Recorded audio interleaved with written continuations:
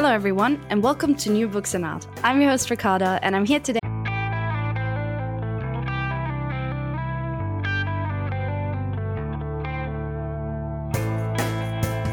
Hello everyone, and welcome to New Books in Art. I'm your host Ricarda, and I'm here today to talk to James Del Borgo about his new book, Collecting the World: The Life and Curiosity of Hans Sloane, published by Penguin in 2017. The book tells the fascinatingly complex and controversial story of Hans Sloane, the man whose collection and last will laid the foundation for the British Museum, the first national, free, public museum. For Del Borgo, Sloane was for far too long an overlooked figure who knitted together the interests of a rising empire through methods of botany, natural history, and medicine. Overshadowed in part by his counterpart Isaac Newton, Sloane's life synchronizes with the changes of 17th century England to 18th century Britain. His life and the time are deeply interwoven with slavery and a new world of commerce. It was thanks to this interconnected world and the many intermediaries that Sloane managed to accumulate so many weird and wonderful objects from different places. He collected, catalogued, and exhibited them according to his own belief system, which centered around binaries of enlightenment versus superstition and sober empiricism versus magic. More than anything, Del Borgo's book reveals the complex lives and stories around Hans Sloane's collection and the many different peoples, places, and stories that are attached to the silent objects, even today. It raises important historical questions about ownership and authorship of public museums, collections, and curatorial practices, and makes them relevant for us today. I hope you enjoy the podcast. Hello everyone, and welcome to New Books in Art. I'm your host Ricarda, and I'm here today to talk to James Del Borgo about his new book, Collecting the World: The Life and Curiosity of Hans Sloane. Welcome to the show, James. Thank you very much, Ricarda. So before we start talking about your excellent book, would you please tell our listeners a bit more about yourself? Sure. Well, my name is James Del Borgo, and I was born in the UK and started my education in the UK and later continued my studies in the US. I've trained in history, colonial history, and the history of science, in particular in the early modern period, principally the 17th and the 18th centuries. And my early training is in the history of the Atlantic world and colonization in the British colonies of the Atlantic world. In fact, I then went on to study, in addition, collecting and museum studies.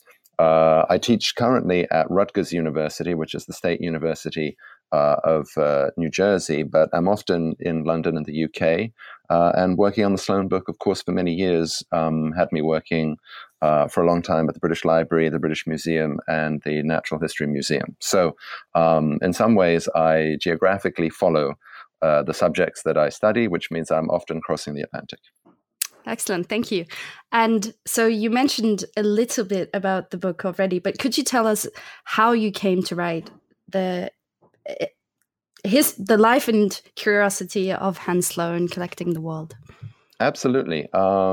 It's really very simple, which is that when I was teaching a few years ago at McGill University in Montreal in Canada, I was teaching some material on natural history. And I didn't know anything much about Hans Sloane at the time, but we read some work by a scholar of art history called Diane Kriz, who taught at Brown University. And Diane Kriz wrote an article about Hans Sloane and his natural history of Jamaica and the visual images of plants and other things that he included in that volume. Now, the thing that really interested me was I never knew that the future founder of the British Museum had been in the West Indies, that he had spent over a year in Jamaica. And for me, this was fascinating and provocative.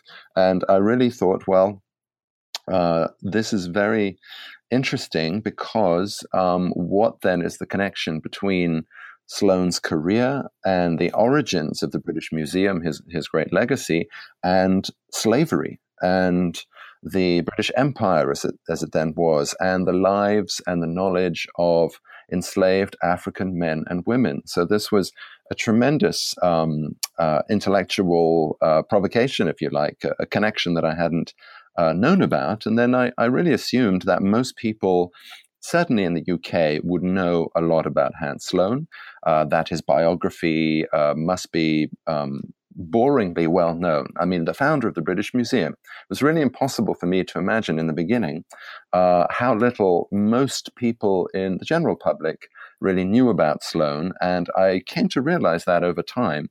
And then I thought, well, it would be worth taking the time to tell this story that is about the history of collecting and the history of colonialism, and produces one of the first great national public museums anywhere in the world. And I specifically thought this would be a topic of interest, not just to scholars, but also the general public. So I determined that I would write the book with Penguin, which I'm very glad I was able to do, as a work, as a very much an interpretation, but also a narrative of this person's life and of his collections, so that the general public could know this story, because I thought it was very important that they do that, since the British Museum is very much a living legacy, and we should understand where it came from and who produced it and exactly how.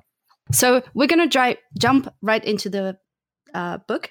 And you divided the book actually into two parts. And the first part, called Empire of Curiosities, kind of sets the stage of Sloane's colonial origins and travels, as well as his early career as a physician and his early collecting practices and the kind of origins of all of that. So in chapter 1, you vividly describe the complex world of the Restoration in which Sloane is born and raised.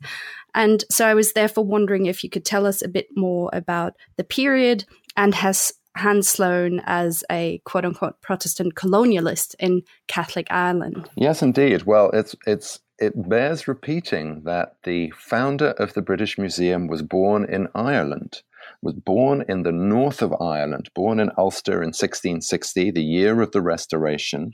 So first general point to make is on the chronology.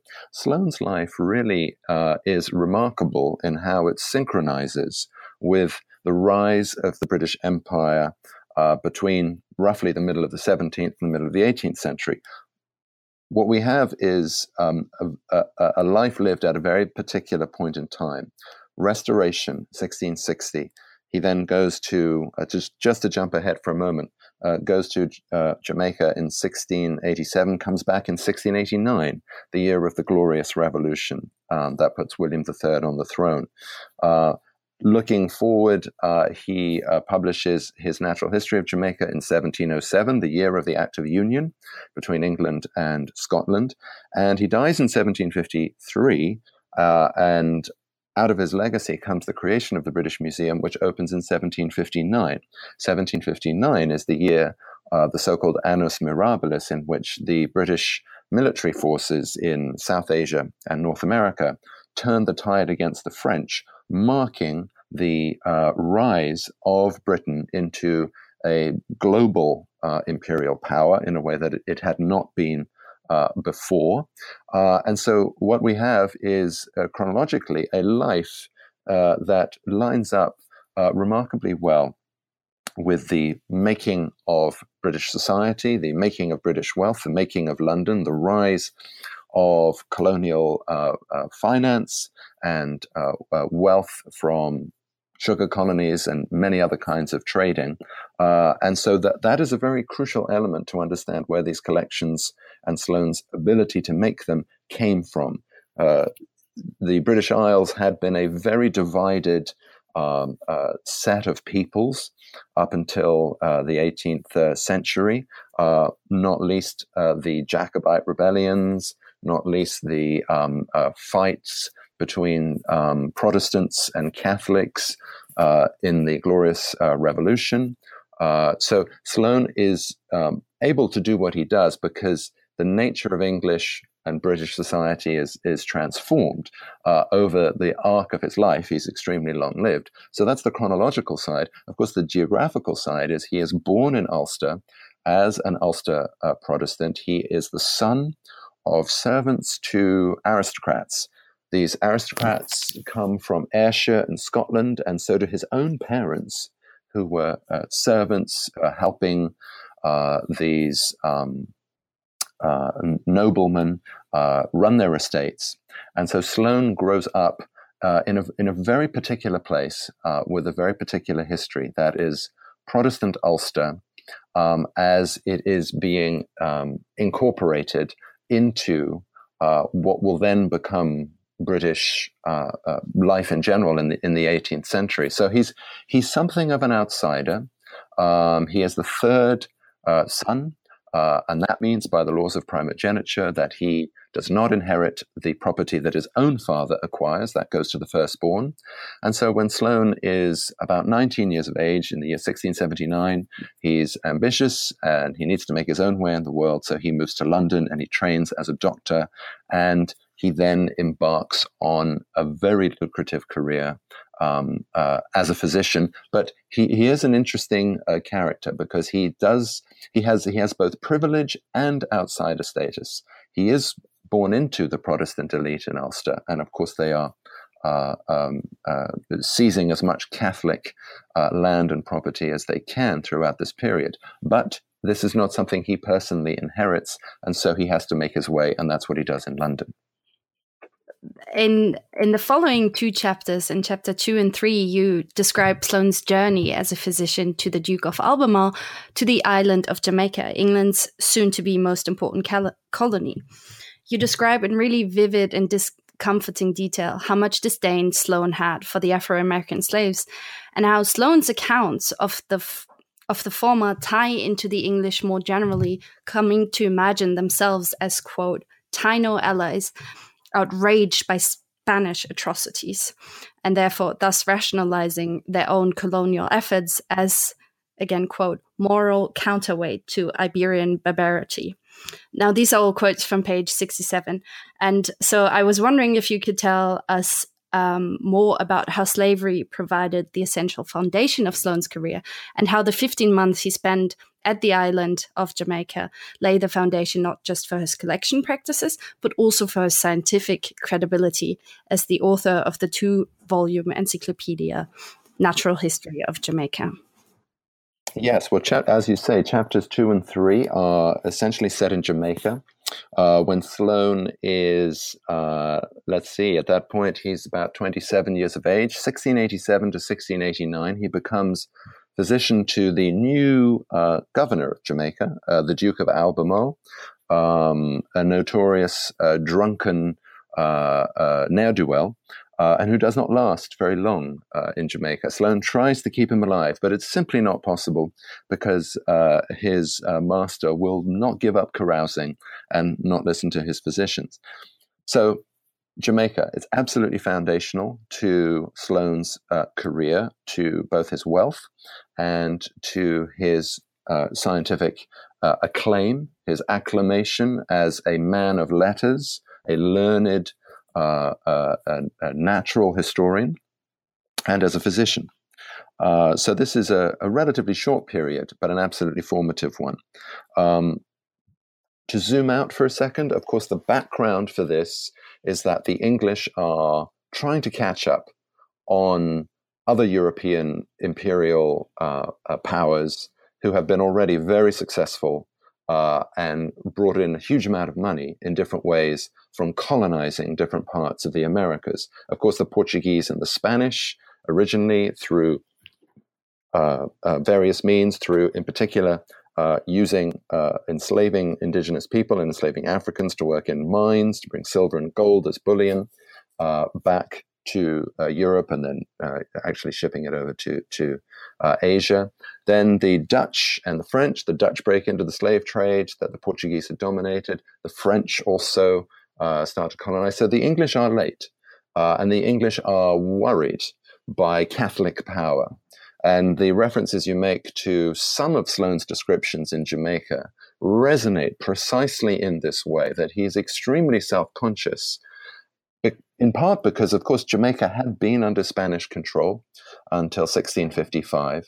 And so when Sloane is actually describing Jamaica, he's often doing so tacitly in a way that will remind readers of his account of his natural history of Jamaica, not only that the English are the current rulers, but they are better rulers, that they somehow have a moral legitimacy. This, of course, despite African slavery, they somehow have a moral legitimacy which the Spanish lacked. So Sloane is often referring back to what is known as the Black Legend, the idea that the Spanish had been the most cruel and barbarous and unchristian of colonizers, making reference to the fact that the indigenous Taino population of Jamaica is thought in large part not merely to have died from disease, but to have committed mass suicide in order to avoid the depredations of the Spaniards. And in fact, Sloane describes in his book a remarkable and disturbing scene of finding human remains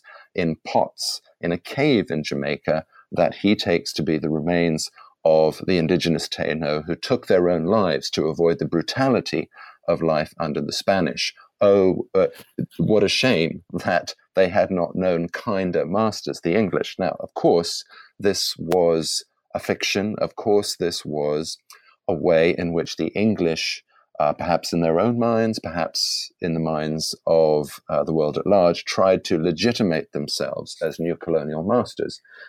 Sloane's time in Jamaica is completely immersed in African slavery, and the brutality of this regime is something that he himself describes in a lengthy and graphic passage on the torture and execution of rebel slaves, which he concludes by justifying as necessary for the upkeep of slavery and the profitability of the system, as well as saying that any brutality the English have shown is nothing compared to the slaves themselves or indeed other Europeans. So, two essential facts about Sloane's relationship to the institution of slavery. He's a plantation doctor when he's in Jamaica. That is, he is working for the plantocracy. He is trying to heal both whites and slaves so that slaves can return to work. He tends to trust very much what white colonists, English colonists, tell him about their endless complaints, either real or hypochondriac. And yet when he reviews what he is told by enslaved African men and women about their physical or even psychological distresses, he dismisses this as mere shirking and trying to avoid work. So you could say that the racism that was ingrained in slavery was as ingrained and as institutional in his own disposition as a physician. He did not treat the complaints of black and white equally in Jamaica, far from it.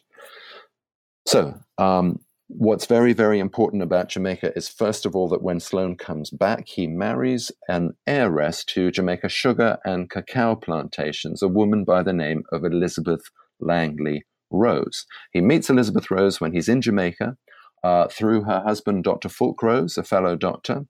After Sloane comes back from the island by the 1690s, Fulk Rose has died, and Sloane then in 1695 marries Elizabeth Langley Rose, and by the terms of their will, he gains access to 1/3 of the profits from her plantations. That means he is a direct beneficiary of the institution of slavery, and we see from his surviving account books money into his accounts in terms of hogsheads of sugar transported from those plantation estates. And in fact, on some of those same pages, you see money paid out for curiosities.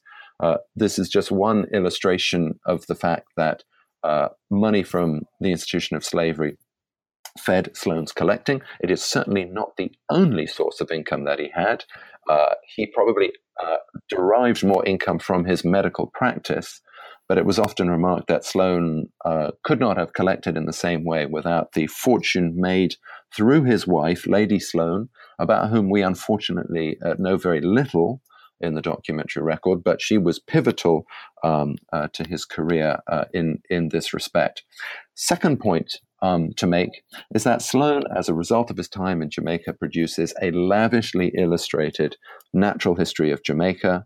And we know because he says so, we know that he deliberately sought out knowledge about plants and animals and herbal remedies from enslaved Africans. And if you go to this day to the Natural History Museum in South Kensington, If you go to the Sloane Herbarium, which is located in the Darwin Center, you will see volumes of pressed plants that Sloane brought back from Jamaica to London in 1689. They're still there, miraculously, and as a testament to their collection and their curation. None of them have been lost.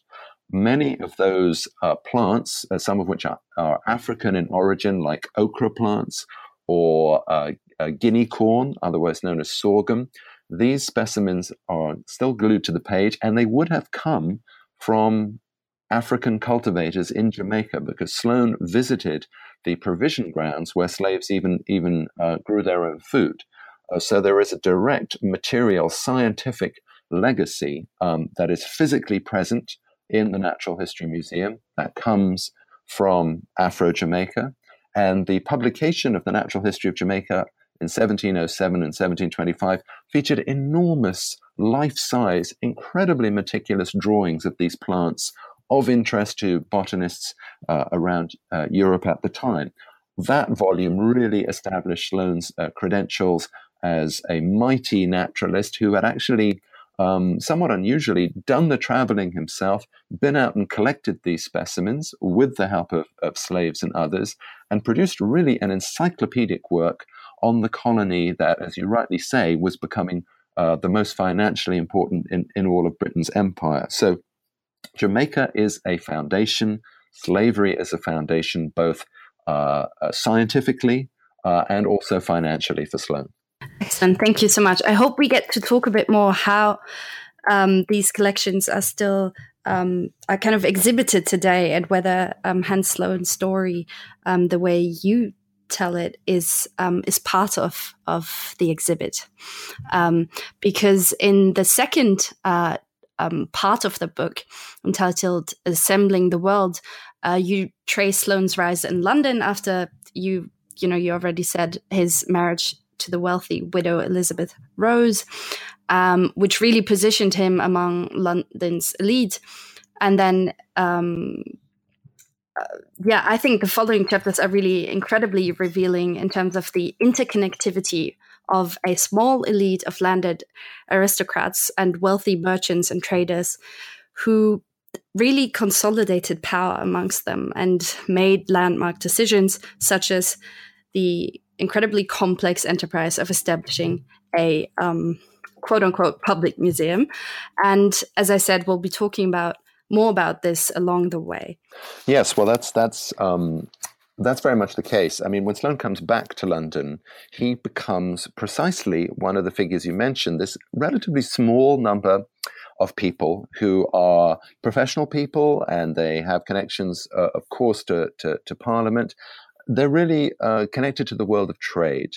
The world of commerce is expanding and bringing a new kind of wealth, not gold or silver, into British coffers, but people who trade in slaves, people who trade in sugar, chocolate, various commodities. This is the world of expansion that distinguishes 18th century Britain from 17th century England, and Sloane is right at the heart of it. He is connected to so many different people. This is really his genius in a way. Sure, he comes home, he becomes a physician, and this is central to his wealth and his position. He becomes one of the wealthiest London society physicians in the first half of the 18th century. And he has many aristocratic clients. He has clients in the royal family. He has clients connected to people like Sir Robert Walpole, the first person to be called Prime Minister. So he is extraordinarily well connected and becomes extremely wealthy as a result of that. But more than that, I think he collects together through himself a set of institutions and institutional friendships that were really foundational to him then being able to go on and create what becomes the British Museum, because he had been connected to so many people. When they had the idea of making his collections into an institution, they had a kind of trust and connection to Sloane. And I think without that, there's a question about whether his legacy would have been executed in the way that he hoped. So, the remarkable thing is how many institutions he connected. He became the secretary and then ultimately the president of the Royal Society. At the same time, he was president of the Royal College of Physicians. And of course, these are elite clubs of leading men, professional men, gentlemen, but they were also completely tied to the world of commerce. The Royal Society was a place where Sloane had introduced many more correspondents traveling the world. Maybe they could furnish new, interesting drugs or observations on foreign peoples. Of course, as Royal College of Physicians president, he was particularly interested to control pharmacopoeia in London. He was very well placed to have the authority to judge whether new drugs from other continents could be lucrative and useful and dramatically effective, or, on the other hand, might be poisonous, dangerous, and so on. He was also extremely closely linked with Chelsea Physic Garden, which is still there in Chelsea, in many ways the forerunner of Kew Gardens as an imperial nursery for plants from many different parts of the world. And this was where Sloane had trained in part after getting to London in 1679. And really, he never forgot his debt to the herbal and botanical training that was at the heart of his medicine and at the heart of his collecting. That went back to Chelsea Physic Garden. So he's a great patron of the garden. He makes sure that travelers who are his personal correspondents will send back seeds for this, if you like, experimental garden to for example, they are installing greenhouses in the beginning of the early 18th century, or furnaces to do things like grow cacao. Is it possible to grow cacao in the early part of the 18th century? And in fact, it is possible, although they can't make the English cacao trees, maybe that doesn't sound terribly appetizing, bear fruit. They can't actually produce cacao nuts. So there's no homegrown English chocolate at the time. But that tells you, I think wonderfully, speaks of the world in which this man was moving, and that he was as much, if not more than anybody else, animating a world of botanical knowledge, of long-distance bioprospecting, of the attempt to domesticate and to make money out of the domestication of plant stuffs from abroad. So Sloane is this, for far too long, overlooked figure who is knitting together the interests of an empire, a rising empire, through the methods of botany, natural history, and medicine. It's worth pointing out, incidentally, that many of our narratives within the history of science for what was going on in British science in this part of the 18th century were for a very long time had everything to do with Isaac Newton, experimental science, physical science, Newtonianism, and this has always been, or for a long time, was considered really the story. And it's so interesting that it's a story that cleaves the history of science into two without even telling you, because, of course, Sloane was not a physical practitioner of physical science. He did not conduct laboratory experiments, but in a way, there were many more Sloanes than Newtons, which may be a backhanded way of praising Newtonian genius, which was always much talked about in the 18th century. But it's to say that at a geographical level and a demographic level, there were many more people involved in what you could call the big science of the 18th century. And that was botany, and that was natural history, and that was collecting, and that was prospecting for information and substances that could turn out to have an extraordinary value. And if you then shift to that world, then the picture of science in the 18th century looks, in a sense, more accurate. It was global. It was certainly imperial. It didn't simply involve a small cast of elite learned characters. It involved women. It involved enslaved people. It involved indigenous people from many different societies. I mean, these were really the people that Sloane wanted to gain access to in terms of their knowledge about plants and medicines. And how could you do that in India and China and Vietnam and Siam and the Caribbean and Canada? what Sloane then therefore developed was this extraordinary network of travelers. To be sure, most of these were English. They were journeymen in the East India Company or the South Sea Company or the Hudson's Bay Company, or they were planters in places like Antigua or Virginia or Carolina.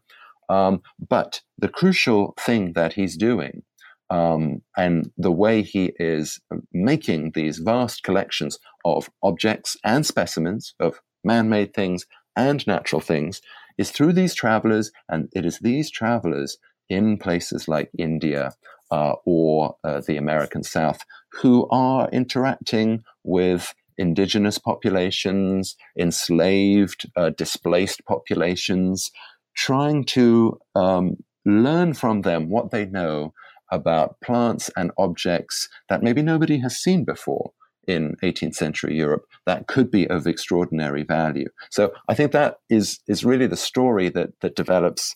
That's really the origins of these collections, and therefore really the origins of the British Museum as a public museum. It was really this empire of connections that wasn't just European. It was all of these different travelers really doing a version of what Sloane himself had, after all, done in Jamaica. He had gone into those provision plantations because he wanted to find what it was that enslaved Africans would know about plants and animals and medicines that Europeans did not. Excellent. Thank you so much. That was a perfect summary of how to become Hans Sloane in a way, and much more than that. Yes, exactly. And much more than that as well. And this is really why I think your book is so important, because it kind of rectifies, as you said, our idea of 18th century science and empire, if you will. And so in chapter 4, we're going to go back to Sloane. You further talk about what you call Sloane's, quote, enthusiastic curiosity mongering.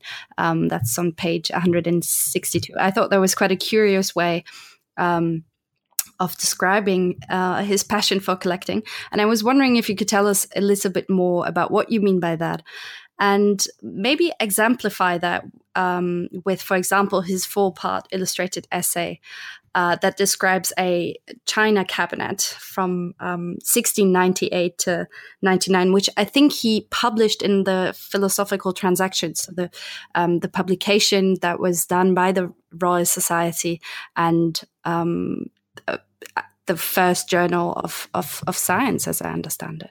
Well, certainly the first regular scientific publication in the British Isles. But yes, Sloane became the editor of the Royal Society's Philosophical Transactions in 1693, and in many ways it had not been particularly active, and he really made it much more active. And the contrast here that one can usefully mention is with something we've already talked about in part, the world of Newtonianism and experimental science. So Sloane was a very active editor. He was in touch with many different traveling correspondents, and he was interested in things that were curious, things that were perhaps odd things, perhaps things whose value or meaning weren't yet established. And he undertook it to, if you like, suspend judgment. This is really the kind of natural history as a speculative endeavor that he's practicing. Let us have a description of a rare plant or a rare bird, and maybe it's something we know about, maybe it's not. Let's have a letter published that describes some odd inscriptions at a cave somewhere in Goa that maybe we don't understand, but this could be interesting. Maybe others will take up further inquiry at some later date. So enthusiastic curiosity mongering. So enthusiastic and speculative, extremely latitudinarian, if you like, willing to let the reach exceed the grasp. Phenomena that we don't completely understand, phenomena that are curious, that might merit further investigation. They might tell us more about foreign peoples. They might tell us more about what they produce and how to produce it in terms of manufacturing. But mongering, well, not everybody was convinced. And we'll come back to that in a second. But the article that you refer to is a multi-part article on, as you say, a China cabinet. What this was, and it still exists in the British Museum, and one can look these things up on the British Museum's website and find pictures of them and some further details of them. This was a set of instruments that belonged to a surgeon who was picked up by a man called Edward Bulkley, traveling actually around South Asia, and he'd gotten hold of what he identified as a set of Chinese implements for shaving, some razors, some combs, and in particular, 2 or 3 implements that caught the attention because they seemed amusing or odd, or it wasn't clear what they were. These were described either as ear ticklers or ear pickers. And in the article that Sloane had published about these is included in the engraving of the contents of this surgical case, a picture of a man depicted as a man from China who is in a smiling way using one of these implements to relieve himself of a certain irritating sensation in his ear by using one of these particular tools. The more significant, or as significant, is that these ear ticklers or ear pickers were picked up on by a satirical writer who absolutely slaughtered Sloane in a satirical attack called The Transactioneer, a reference to Sloane, the peddler of transactions, right? So the monger is significant in that Sloane is a peddler of transactions. He's just a kind of lowly tradesman who's not really very intelligent or very learned. He's certainly no Isaac Newton.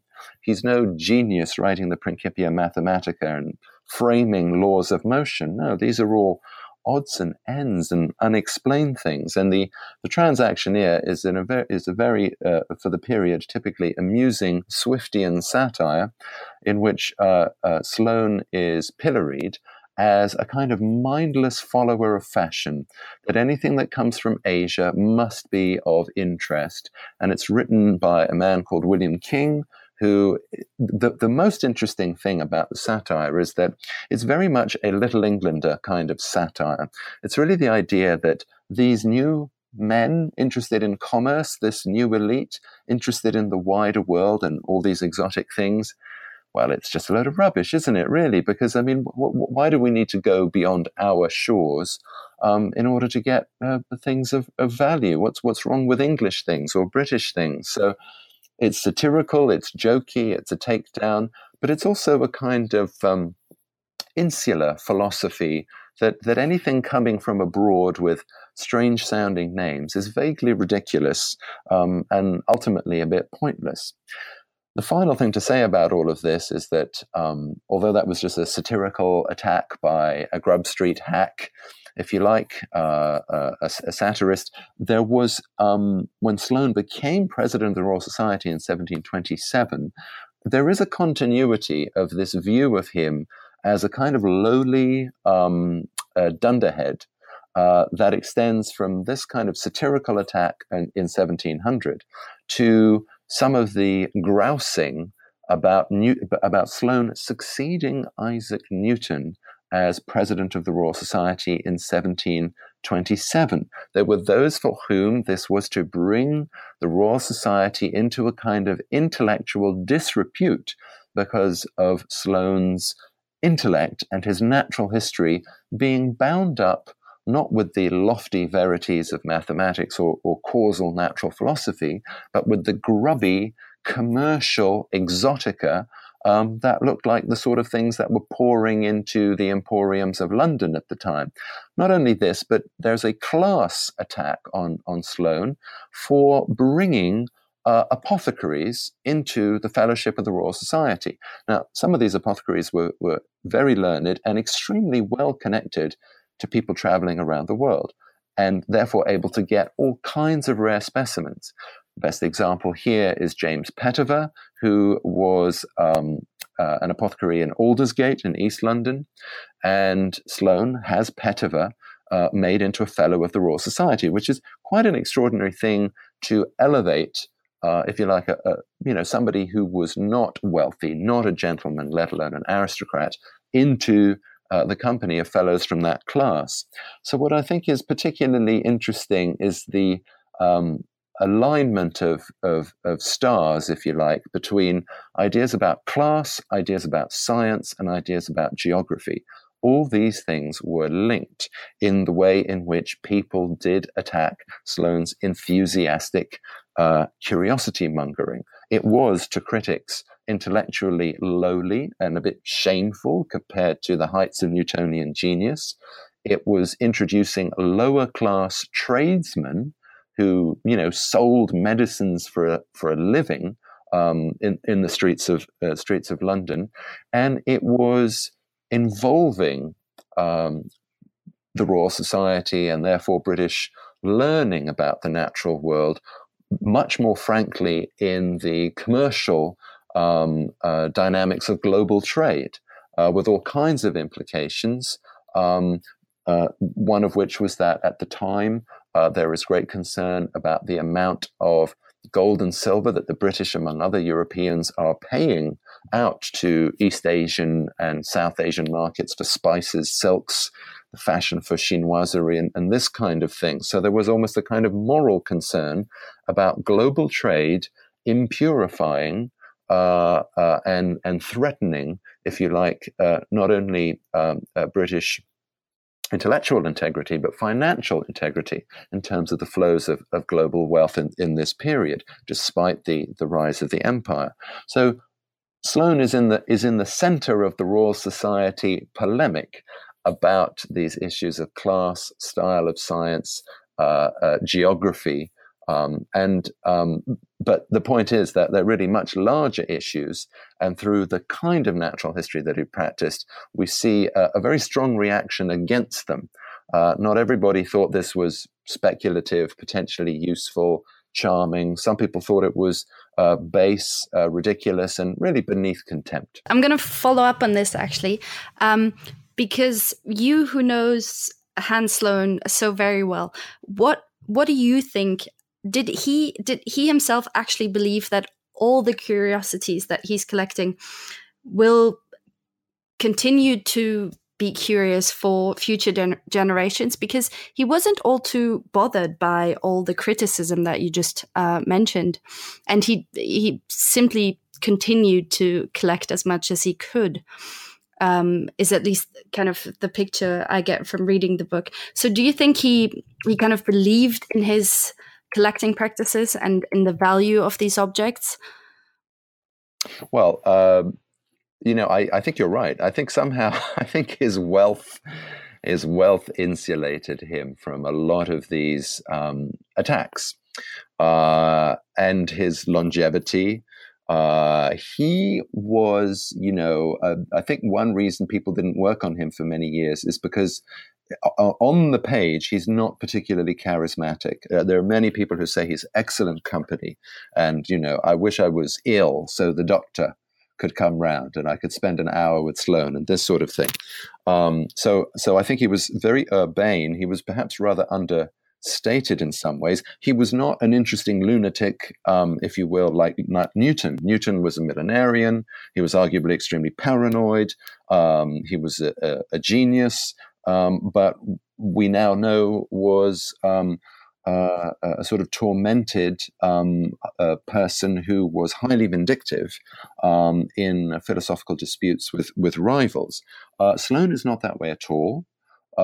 He is studiedly diplomatic, and so therefore he's a different kind of social character who operates in a different manner from the classic intellectual rival sort of way of looking at such figures. Now he does mention to one of his friends, I think it's probably John Ray, that he is very much stung by the attack that William King makes on him. So there is a record of him saying he did not like this at all, and it bothered him. And in fact, in his Natural History of Jamaica, with a mix of perhaps defensiveness and also imperiousness, he says, there will always be malicious, contemptible persons who peevishly scorn any attempt to innovate intellectually and talk about things that we don't really understand, that come from faraway places whose names and languages we don't understand, and they are to be ignored. And he could ignore them with the money, with the institutional connections he had, with the patronage at his disposal. So I think you're right that he was able to continue, even though he might have been quite perturbed about it. As to the question of whether he thought all his curiosities would ultimately prove valuable, I don't think I think in a sense the answer would be yes, but he's not going to worry about doing that work himself.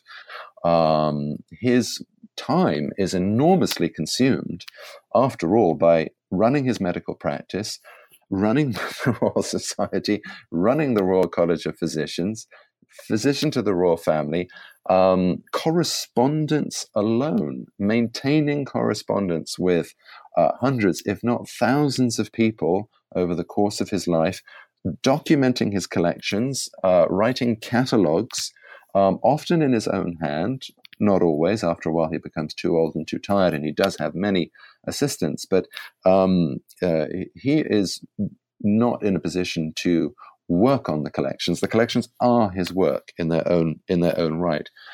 Here's one other important thing to say about your question.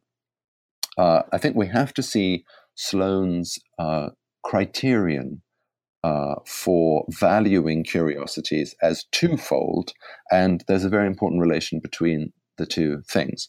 One is that he definitely sees himself as a sober, empirical physician and a materialist. Not in a religious sense. He's a rather standard kind of Christian, very moderate, believes in freedom of conscience. But he is somebody who thinks that when you collect a specimen of cacao from Jamaica and you bring it back to London and you put it in your Natural History of Jamaica, what's most interesting about it is the ability to produce chocolate as a medicinal drink, ultimately, its commodity value. This is commercial natural history. It's utilitarian. It's medical. He does have some ethnographic interest, to be sure. He's very interested in the fact that cacao nuts, as he puts it, pass for money in various different indigenous societies. Now, this is a clue to the second aspect of what could be valuable about a given object when that value is not material. So cacao sometimes passes for money. That's interesting. But beyond that, there are many instances of Sloane collecting objects associated with various forms of magic. Or we could say astrology, alchemy, forms of knowledge that were immensely learned and practiced and regarded with great seriousness by learned naturalists and philosophers in Europe, certainly well into the 17th century, but are being increasingly challenged by the 17th and 18th century. And Sloane is one of those people, I think particularly through his exposure to various forms of chemistry as part of his training as a physician and as a botanist, working on ideas of using the chemical manipulations of plants and herbal medicines and so on. Sloane regards anything to do with magic not only as wrong, but he says as insane. It's really a form of error that approximates insanity. And so he's usually very diplomatic, but one of the few times where he is outspoken is recommending particularly strong purges, bloodletting. He's a Galenical healer, after all, for those who seriously believe in the power of astrology or the power of alchemy, the ability to use magic to discover the location of buried treasure. This, for him, whether these practitioners are English, whether they are Christians, whether they are Muslims, whether they are Afro-Caribbean healers, for him, this is a form of insanity. And so those objects relating to magic, whether these are amulets, talismans, whether these are written charms or prayers. In the British Library, he has an enormous collection to this day of charms or prayers, verbal formulas for protection and healing against evil spirits and other forms of physical and spiritual danger. These things will not have a practical use for Sloane, but they precisely show what not to believe about the natural world. At the same time, the way he collects his plants and documents plants and animals and other things that can be materially useful, these are the two sides, if you like, of the coin. Between the coin, on one side, superstition, on the other side, enlightenment. On the one side, magic, on the other side, sober empiricism. There's only the thing itself. There are no magical powers in words or that inhere in any material object. So these are two different kinds of value. One, utterly commercial, botanical, and so on. The other, cultural, what we would call more ethnographic. It's kind of reverse ethnography. He's not really trying to understand how a given culture works as such in a particular part of the world. It's not modern anthropology, but to use many different objects from many different places to illustrate and to put in his collection, put in his museum, and to illustrate and to exhibit the follies of these outdated doctrines, and really to see his collection and the museum ultimately teaching, yes, useful lessons about useful knowledge, practical knowledge of the natural world and how to exploit it as a good commercial Protestant imperialist, but at the same time also to almost have a kind of therapeutic, a cultural therapeutics of the museum, where we display many examples of the errors of many different peoples and civilizations, again, including the kinds of alchemists who had been very authoritative and well-respected, and alchemists in England even into the 17th century. So this is, in a sense, intellectually where the collection's center for Sloane, in this double lesson about practical commodifiable value, but also the value of seeing the errors of various cultures.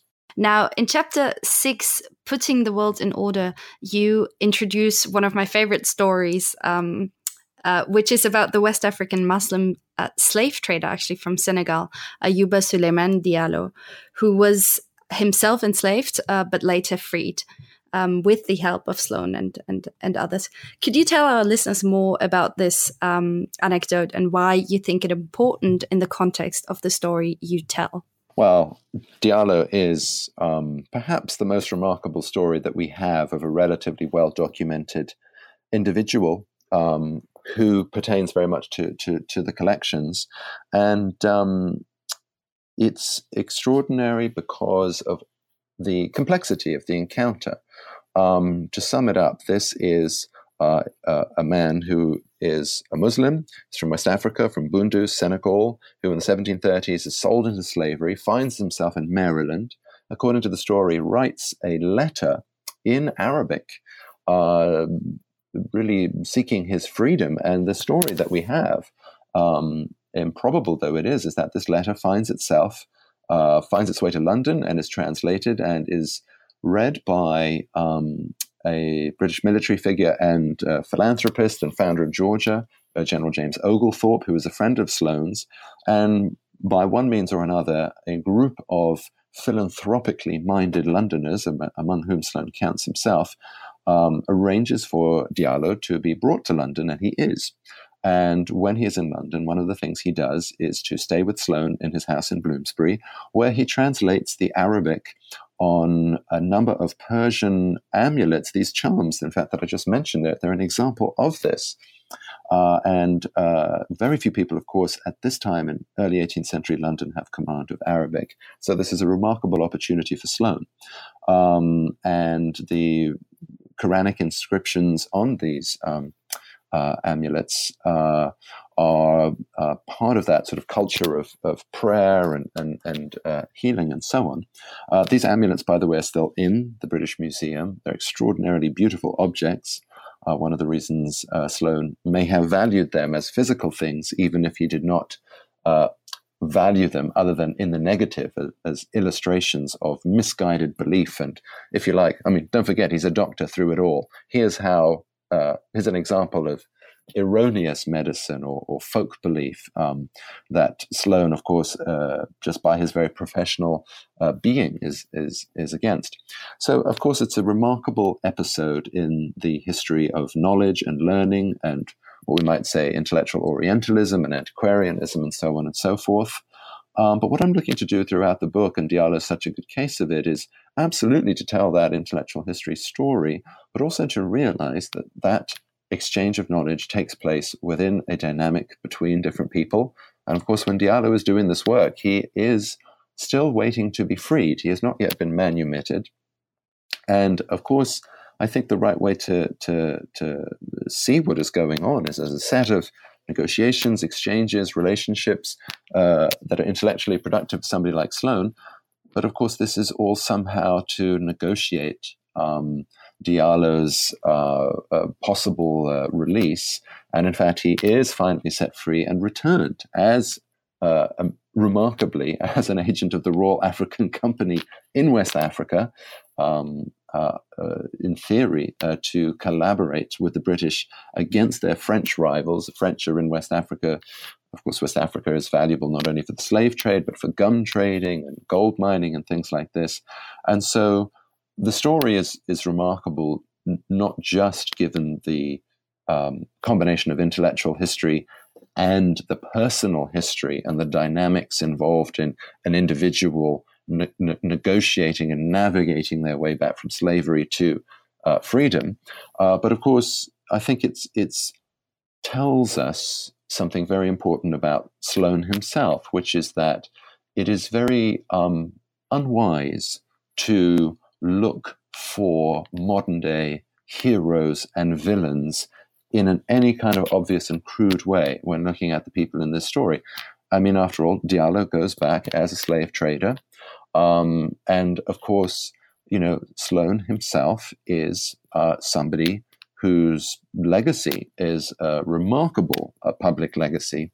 But we know that the foundations are not only through the rise of the British Empire generally, but very specifically, of course, in Jamaica and through the institution of slavery. So the book is really written to keep these two stories together at the same time and to try to put them in relation rather than to somehow cast a judgment from today about whether this man is a hero or whether he is a villain.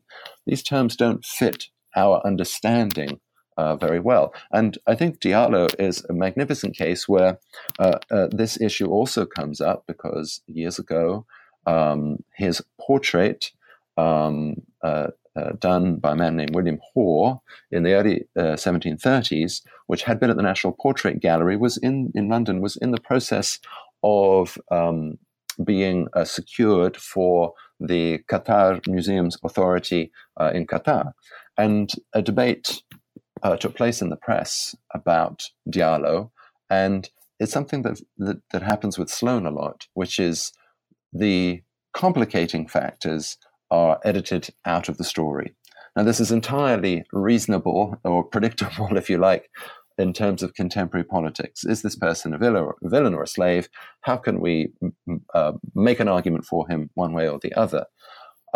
It's, of course, very bad history, and it strips away the complexity of a person like Diallo. And indeed, I think with Sloane, what was often the case was to say, especially in the UK, well, he's a magnificently important figure and is a museological hero and so on. Yes, indeed, I think that is quite true. But I don't think you can say that without understanding the background in slavery and imperialism. I think the perception is often that, well, which are you saying? Is it the one or the other? And of course, that cannot do any kind of justice to the complexity of the history. I think if there is a lesson that the book tries to share, it is the impossibility of reducing such figures to that kind of choice.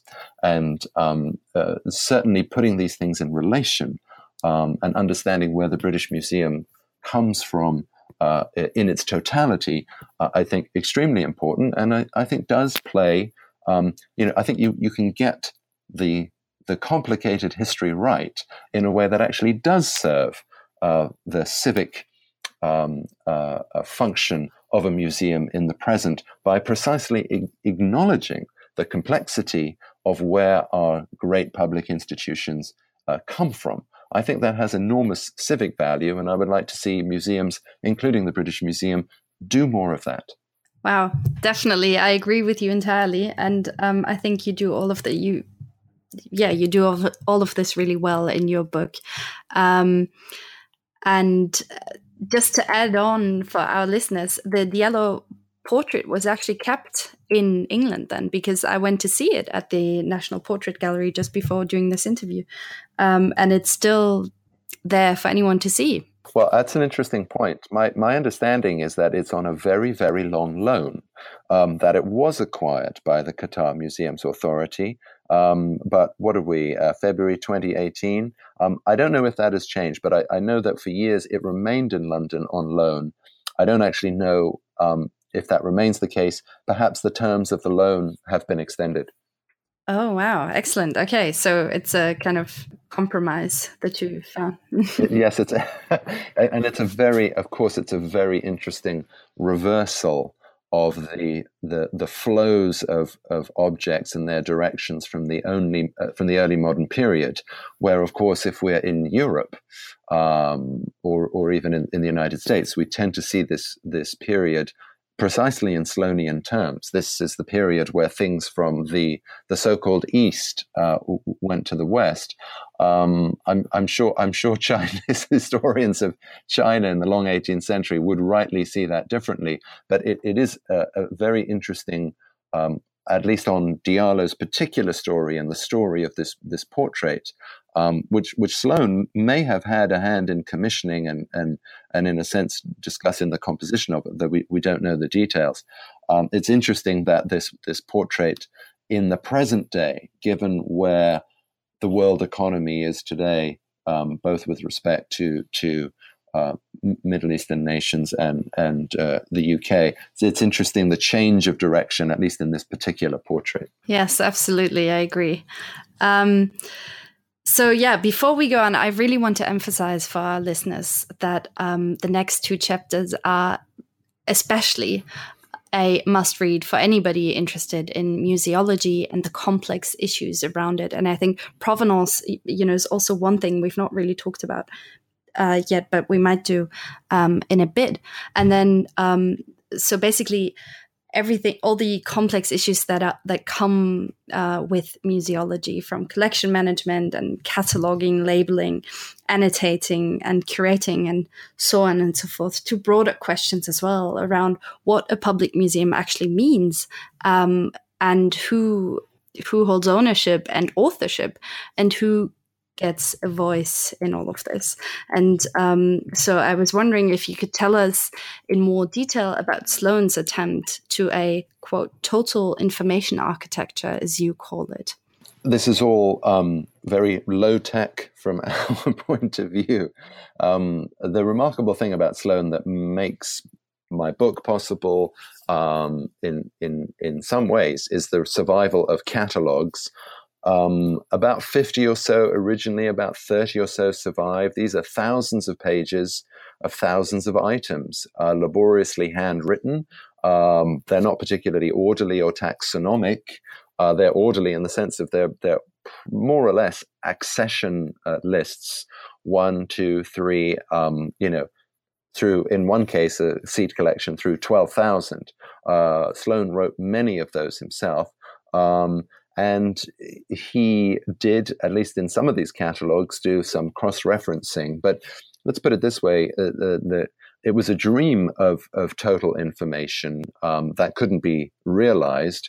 I don't think it's entirely inappropriate to see this or unuseful to see this in relation to digital technology today. There is a project in London based at the British Museum, also at the BL and the NHM, to digitally reintegrate and make searchable as an integrated set of catalogs across subject areas, the Sloan catalogs. So that's a very interesting update, if you like. And what it tells us historically is that this is a very rare thing, that we have an early 18th century collection that is this well documented. These are catalogs on broken down by simple categories: fossils, birds, fish,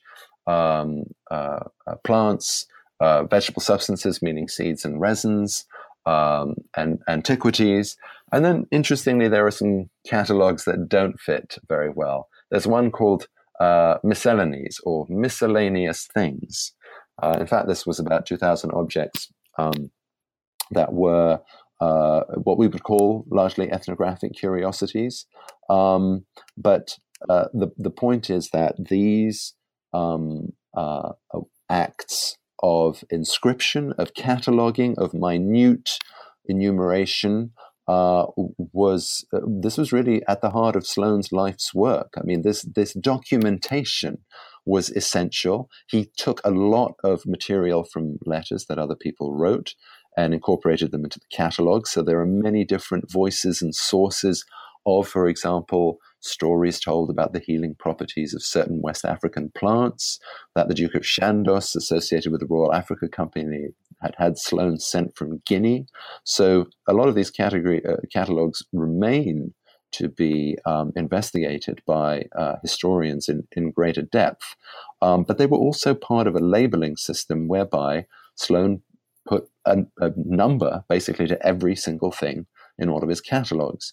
And these were usually also spatial finding places. They were, a number meant a place on a shelf or in a certain room and so on. So you could have some findability that way. But this, to address the other part of your question, is of course not the same as provenance as such. Sloane certainly did like noting and telling people that a particular object had an illustrious pedigree. This was, for example, an eagle scalp that he had gotten from the leader of the Yamacraw delegation, Tomochichi, who was negotiating the settlement of Georgia and its boundary with the Yamacraw in London, 1733 to 1734. He doesn't actually say how it was acquired. It came from Tomochichi. Doesn't say how he got it. Similarly, in the Natural History of Jamaica, Sloane remarkably has written down and includes in that book music played by slaves, and has drawings of instruments, musical instruments, banjos, played by enslaved Africans in Jamaica. Does he tell us how he got those instruments? No. And this is very often the case. And it's the difference between a story that has an association with an illustrious or interesting, exotic, or high status, royal, aristocratic person. That's one thing. How does Sloane actually acquire these things? Well, the answer is usually money. But of course, he's buying things secondhand from other people, say in India or Asia, who've already taken them. So there's mysteries. It's the interesting paradox. So much documentation, so voluble about so many aspects of these things and their uses, so quiet on the means of acquisition. Reason for that is that Sloane probably didn't care. There's certainly not a legal issue at the time, or indeed a moral one. We don't know most of the time, but the short and unsatisfying answer is that Sloane paid for many of these objects from intermediaries, other travelers who'd already acquired them by some fashion. Yeah, I'd like to follow up on this, but maybe we'll do this at the very end. I'm wondering about whether you think museums today should reveal this kind of provenance that's not given, the provenance that's not provided by Hans Sloane, but by telling the story of Hans Sloane himself, for example. Well, let me just follow up right right away, because there's something specifically worth saying, which is that I think museums have evolved a lot, some more than others, but there is an enormous variety of approach these days. Nevertheless, it's historically accurate to say that the European Museum and those museums in other parts of the world that came out of that tradition have always had originally a kind of view from nowhere approach. What the museum shows you is a place or a people or a landscape or an animal. And if you like, there's just something very classic about that resonates with the history of science, the view of science as a view from nowhere. It doesn't matter who's doing the looking, the depicting, the collecting. Their aim is to objectively present an external reality. Now, that is, of course, an important idea that continues to resonate and inform many different areas of intellectual inquiry. But one thing one can certainly say is that I do think museums can dramatically enrich what they present to the public by telling stories about provenance, about acquisition. That is to say that our collections are, of course, relational, as many museum studies scholars have argued. One doesn't have to argue that they show us nothing about other people. One doesn't have to argue that as a corollary of showing who it is doing the knowing and the collecting. Rather, there is a relationship to be made evident between people who did collecting, people who assembled museum exhibits, and the subject matter, whether human or non-human, that they gathered information from, very often without acknowledging it. Take the example of Diallo. I don't think if you go into the British Museum today, you learn anything about him. You might see amulets. I don't know if they've been on display lately. You might see those kinds of objects, and they would classically be presented as here is evidence of a particular culture, of a particular way of doing medicine, and so on. I think just on sheer intellectual interest, and not just for scholars, but for the general public, to see those things and to know the Diallo story, which of course is a curatorial challenge. Museums aren't books. They are spaces that combine things, objects, captions, and so on. So it's a curatorial challenge. But I do think there is a very important civic function that actually dynamizes the museum that much more for the general public and involves the public, I think, in a more personal but also intellectually stimulating way. In other words, it's not a choice, in my view, between either we're presenting the objects and we let the objects speak, or we are presenting so much context that the museum viewer cannot really understand things for themselves. I think both things can be done, although I think it's certainly a challenge for curators to do that. So yes, I would very much like to see, especially the larger museums with these kinds of collections, follow the lead of some of the smaller museums who have been very good in showing these museums as places of relationship, and that doesn't mean they're not places of knowledge as well. We're going to continue with Chapter 7, Creating the Public's Museum. And it's really here that you explain how Sloane's personal museum of curiosities became the entire nation's. And so I would like you to talk a bit more about how it was in fact the creation of the British Museum and not any other public institution that first intensified a political debate about the public and their status, and ultimately resulted in the creation of the first public museum, as just said, albeit the fact that some felt more welcome than others. And also, of course, what role Sloane played in this process, even posthumously. So the public museum is indeed a big idea. And the thing to say about it is, one can say that the British Museum is the first national public free museum in the world, and an encyclopedic museum at that. So it is distinctive in that. Now, I'm not particularly worried about the fact that it is something new, but it certainly does not exist in a vacuum.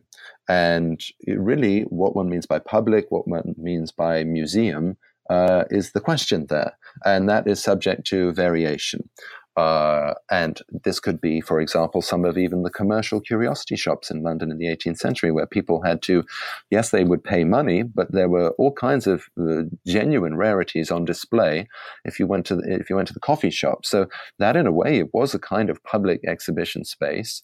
Of course, if you go back to 17th century Italy, places like Florence, Bologna, and Rome into the 18th century with the Capitolino Museum, you certainly have already a tradition of museums in public buildings. So a kind of public, really almost a kind of literally an architectural sense of this as a public place. So again, how does one see this question of the public?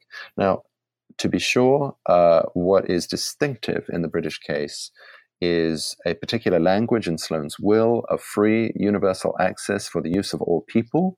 Again, people after him will debate that. Who does this really mean? Curators worry about that. Sloane was not. He was dead. That was going to be other people's problem. So Sloane, in his will and transferring over to the language of the first British Museum Act, this is a museum to be freely available, no charge, to many different kinds of people without theoretically any limit, and for use. Okay.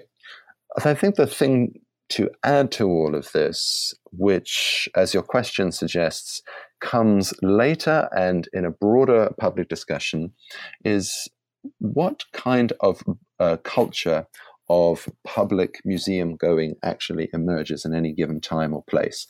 You know, we can look at the letter of the law, we can look at public associations, civic buildings, and so on, and say, well, yes, there are precursors and there are sort of quasi-public buildings, museums and institutions in various places in Europe and so on, that are coming into being earlier.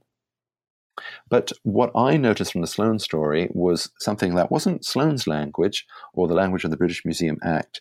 It was later, in the 1750s, 60s, 70s, 80s, in the period of the American Revolution, when there is great talk about natural rights, of course, an enormous consequential debate about whether the American colonists enjoyed natural rights, universal rights that allowed them to question legislation from Parliament.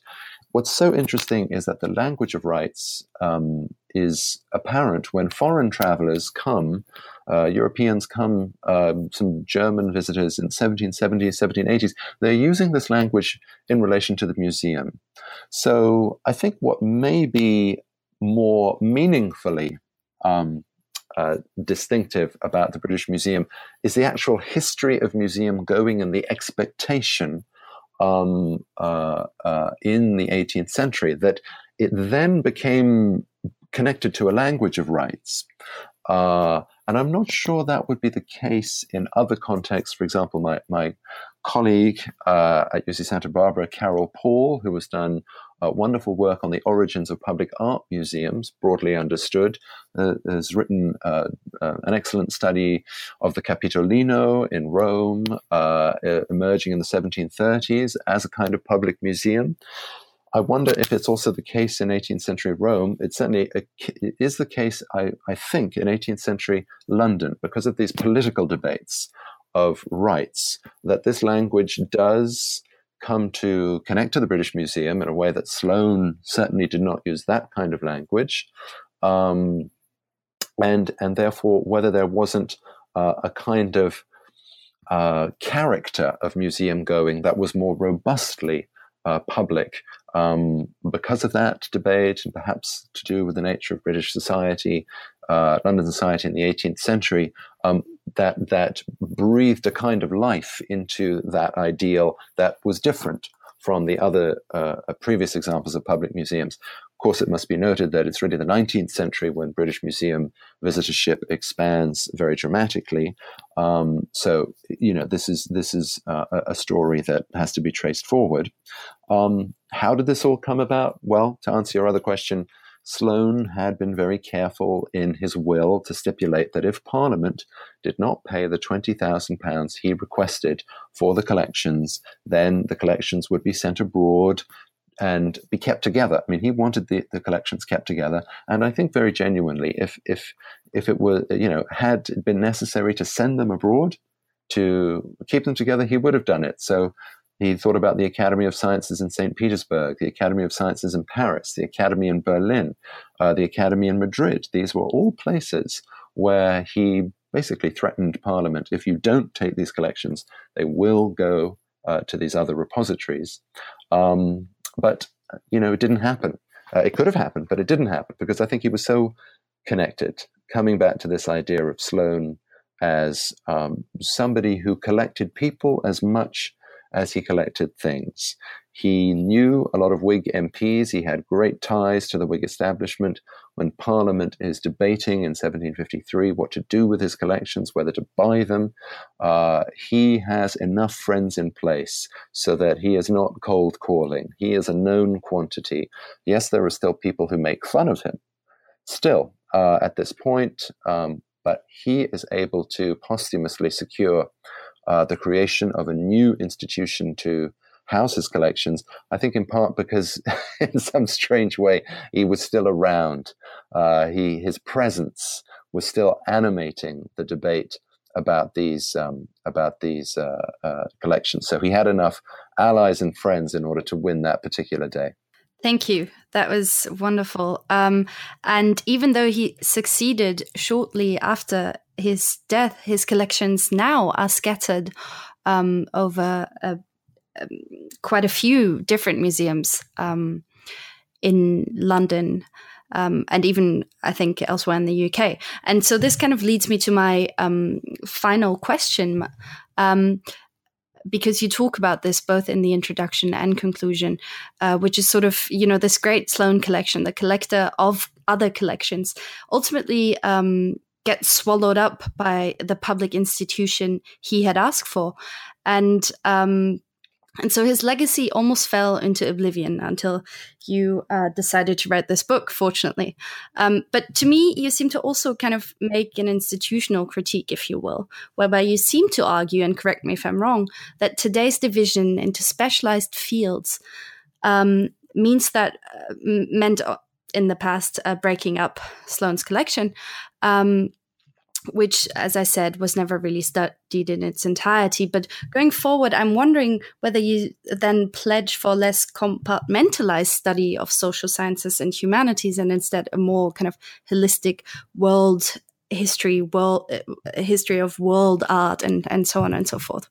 Ricarda, I believe strongly in less compartmentalization in pretty much every area of intellectual inquiry, if not in life. I actually have come to be persuaded of the value of that it is highly undervalued, and that specialization, which is not going anywhere, and which is the foundation of my own work, is perhaps overvalued as well, in the sense that if we are so specialized, whether as scholars who work in the academy or as curators who work in museums, then we really stop our ability to see other important, larger patterns. And I do confess that working on Sloane took me to this perception. First of all, let me say that there are many curators in the London collections who have done over many years, tremendous work on Sloane and the collections. And without their work, the book would not have been possible. And it was really a pleasure for many years to work with botanists at the Natural History Museum. A tremendous pleasure to work with librarians at the British Library and curators at the British Museum. It was part of the joy. I mean, I did realize how rarely such specialists were speaking to each other about Sloane in particular, but I think it's more generally true. Now, of course, specialization is a sociological fact, but I am a believer that the Sloane story is ultimately one that can't be told by a specialist. So that became the challenge.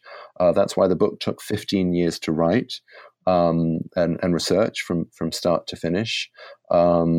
And therefore, it's not something that could have been done as a short-term specialized project. But therefore, but we need to know about the way in which somebody who goes to Jamaica in the 1680s is related to an astonishingly important legacy in the 1750s. It's very often been the case that the role of the slaves will be left out of the roll call of what makes Sloane a great figure. So, Sloane has been there in the background because, as you say, these collections were divided up. The great irony of his achievement in getting that museum created was that in the 19th century, when knowledge became more specialized, the collections were divided up by department and by institution. So in a way, he became invisible, or certainly in the integrity of his collections, and that vision of how they came together became invisible. And his form of encyclopedism is not our form. If one thinks of the British Museum today or similar institutions like the Metropolitan Museum in New York or Getty or the Art Institute of Chicago, they've gone in the direction since the 19th century, of course, of archaeology and history of civilization. That is not what Sloane, the doctor and the naturalist, was doing. So in a way, that's the ontological answer to that question. What he tried to do now looks insane. And in fact, as a scholar or as a curator, probably, if you embarked on that breadth of project, you would today probably be considered insane, at least sort of sociologically insane. Why are you doing that? How can you possibly hope to do that? So that's kind of an ironic sociological fact of our time. Of course, the other answer to the question of why Sloane became not entirely invisible, but hardly talked about, I do think is because of the understandable but regrettable taciturnity and silence over the issue of slavery. I think slavery, race, empire have become in some ways harder to talk about in UK society today. In some ways, they're much talked about. But Sloane is, again, what's interesting about him is he's such a mainstream figure. When I became interested in him, I became interested that he was in Jamaica. Jamaica was a fascinating place to study. And I then realized that it was a story taking me back to London and taking me into the foundations of the British Museum. So I do hope the book presents the story in a way that breaks down all kinds of specialized compartments. It shouldn't just be a story for experts in the history of the African diaspora or the Caribbean or empire. Conversely, it shouldn't just be the story of museology, the history of science and medicine. These specializations we are all trained in. They're all ways of helping us make sense of the chaos of the heterogeneous jumble of things as they are, and they're very useful and effective. What I tried to do with the book was to have the benefit of those different approaches, but you're right to say and to really affirm the idea that that kind of sociological division of we should tell stories just in our particular neck of the woods, I think we lose something that is intellectually dynamic and also civically important if we do not try sometimes to make this different breadth of argument and breadth of narrative. So, this is what the book tries to share and give to readers of all kinds.